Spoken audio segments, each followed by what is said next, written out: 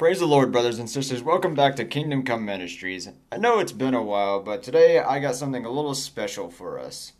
And that is, you cannot lose your salvation no matter what. So let's begin. Over the years, there have been a major debate within Christians as if one can lose their salvation. This podcast will prove that you cannot. So, let's start off with John chapter 6, verse 37.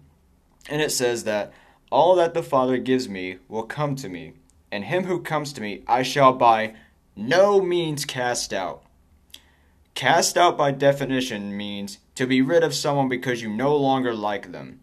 And in John chapter 6, verse 39, Lord Jesus says this, and this is the will of him who sent me, that I shall lose none of those he has given me, but raise them up on the last day. Let me go ahead and prove a point and say this. If we could lose our salvation, we would have already lost it. Whether it be something you did, something you said, something you thought, etc., etc. We all sin, willfully and unwillfully. It's part of our sinful nature. It's part of who we are. We are not perfect, and we never will be for as long as we remain on this earth. And if you think you are perfect and that you will never sin, my friend, you need to wake up and see the bigger picture here that is in front of you. Now, some of you might be thinking about, well, what about abide in me or be cut off? Let me go ahead and explain this. Lord Jesus made it abundantly clear that he is the only way to be saved. Let me say that again. The only way. As it says in Ephesians chapter 2, verses 8 through 9, it says, for by grace through faith ye are saved, and that not of yourselves. It is the gift of God, not of works, lest any man should boast. We all know that God's gifts are, how do I say this, irreversible, which means that it cannot be taken back. It's like the Holy Spirit, for example. When we accept Jesus as our Lord and Savior, we are sealed with the Holy Spirit, and he remains with us forever. It doesn't say until you sin. Now, let's continue on. Now, abide in me means to stay, yes. However, what it means in a matter of context is that those who are cut off are those who did not make a willful choice to accept Jesus as Lord. So therefore, they are the ones to be cut off. Now, to go into deeper detail, we are not holding on to our salvation. Because if that were the case, then Ephesians chapter 2 will be proven false, and then our salvation becomes a work-based reward rather than a faith reward. You understand what I'm trying to say, right? Now, Lord Jesus did say, yes, that faith without works is dead. However, that's just to prove that you are indeed a follower of God. It's not like a common job. You know what I'm trying to say? It's not like a checklist that you need to check off every single day. Like, okay, did I say this prayer? Okay, did I make this tithing offering? Yada, yada, yada. It's just to show that you are being an obedient child of God. Now, when we become saved, we have two choices. As I said in my 7 proofs that your salvation is eternally secure. I believe it was that one anyways.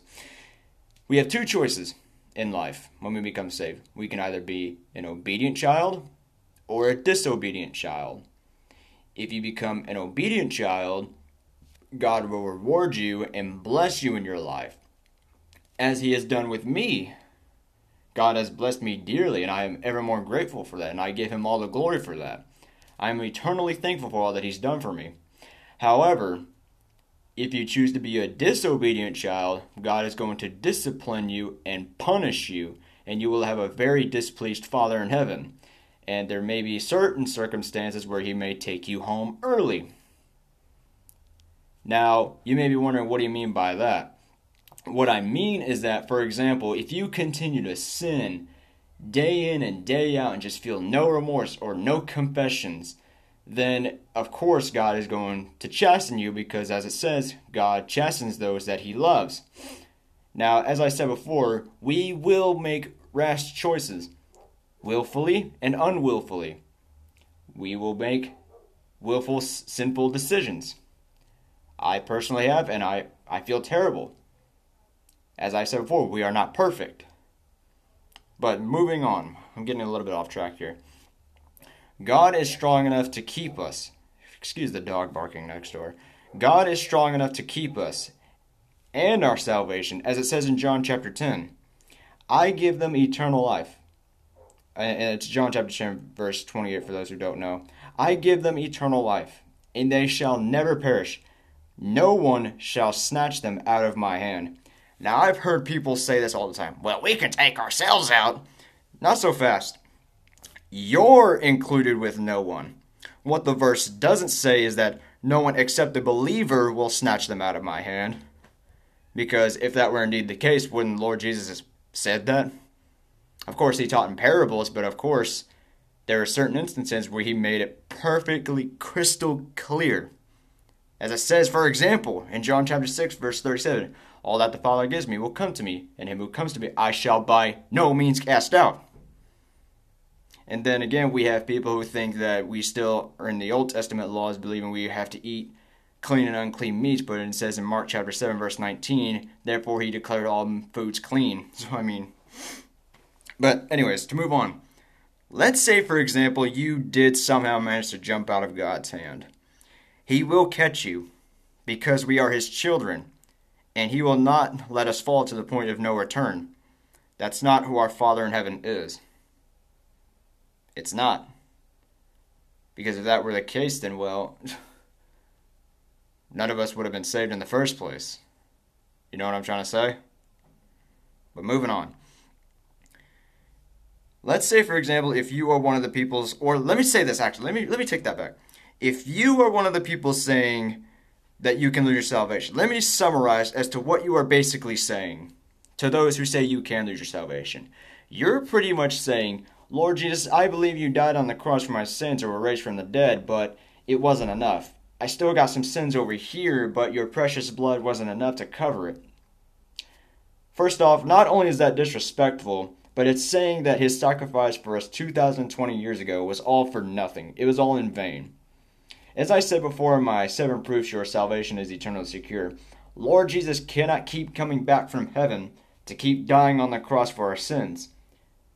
Because, well, if you really think about it, that'd be a really complicated world, if you know what I'm trying to say. But anyways, once you accept him as your Lord and Savior, all of your sins were forgiven. Past, present, future. Willful sins and unwillful sins. Now lastly, because I want to keep this short, but if the time ever came, I could make a part 2 to this to explain or to go into deeper detail, because there are a lot of verses I can pull off here to prove, but this podcast would probably be going on for days. But lastly, Hebrews chapter 6. Most people have tried to use this scripture to prove that you can lose your salvation. It's been going on for so long, it's downright baffling. Now, I'm going to go ahead and summarize it to you in just a few words.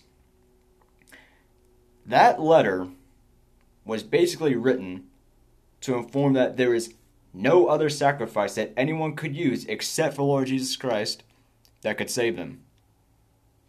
In fact, that letter was written to give him assurance of salvation. It's all about context when it comes to Scripture. Context. Now, of course, there are certain scriptures that may seem baffling to the mind, but once you get into a deeper understanding of it and you begin to dive down into what the word really means, you begin to understand through the power of the Holy Spirit. So, to summarize this entire podcast, salvation is not work-based. It's an inheritance that is guaranteed for us. Now, guaranteed means the matter is settled, it can't be changing. You know? God keeps us and our salvation, not us. Because if that were true, we would have lost it. We are eternally saved, not holding on. As I'll say it again. If we could lose our salvation, we would have already lost it. Period. We are not perfect. We are God's children, and we will misbehave. We will make rash choices. But God still loves us with love we could never comprehend. A father doesn't leave his children because they misbehave. He is still their father, and they will forever be his children. See, this is what kind of gets me a little bit. So, for all you parents out there, let's say, for example, your child gets in trouble at school today. I'm just thinking of a random example. And, of course, you're going to be very upset with them, but they're still your child, are they not? You still love them. Just because they misbehave every now and again doesn't mean that they're no longer your child. You see, that's what most of these people think that you can lose your salvation, think God is like. But God is far more infinite, far more glorious than we could ever comprehend. It's just, this debate, it needs to stop. That's why I make this podcast right here, to hopefully put the matter at rest. For some of those who are thinking like, maybe I can't lose your salvation, I want you to know this. You are God's child. And you will for all of eternity be his child. As it says in Romans chapter 9, neither weakness nor sin nor nothing could ever separate you from the love of God.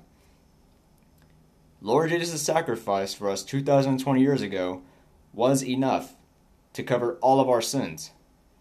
Because if it wasn't, then, well, he would have to keep coming back. But he died once and for all, and the matter is settled. Once we accept Jesus as our Lord and Savior, God could never demand that payment from us again. I hope this matter eases some of you.